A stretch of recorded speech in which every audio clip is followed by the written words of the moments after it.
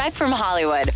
After a delay in shooting due to the pandemic, the fourth installment of The Matrix is back in production in Berlin. And while stars from the original trilogy, including Keanu Reeves, are on board, Neil Patrick Harris has also joined on, and he's given a sneak peek of what to expect from the film, including a new look to the movie. He tells the Jess Cagle Show director Lana Wachowski's style has shifted visually from what she had done to what she is currently doing. The movie's very ambitious.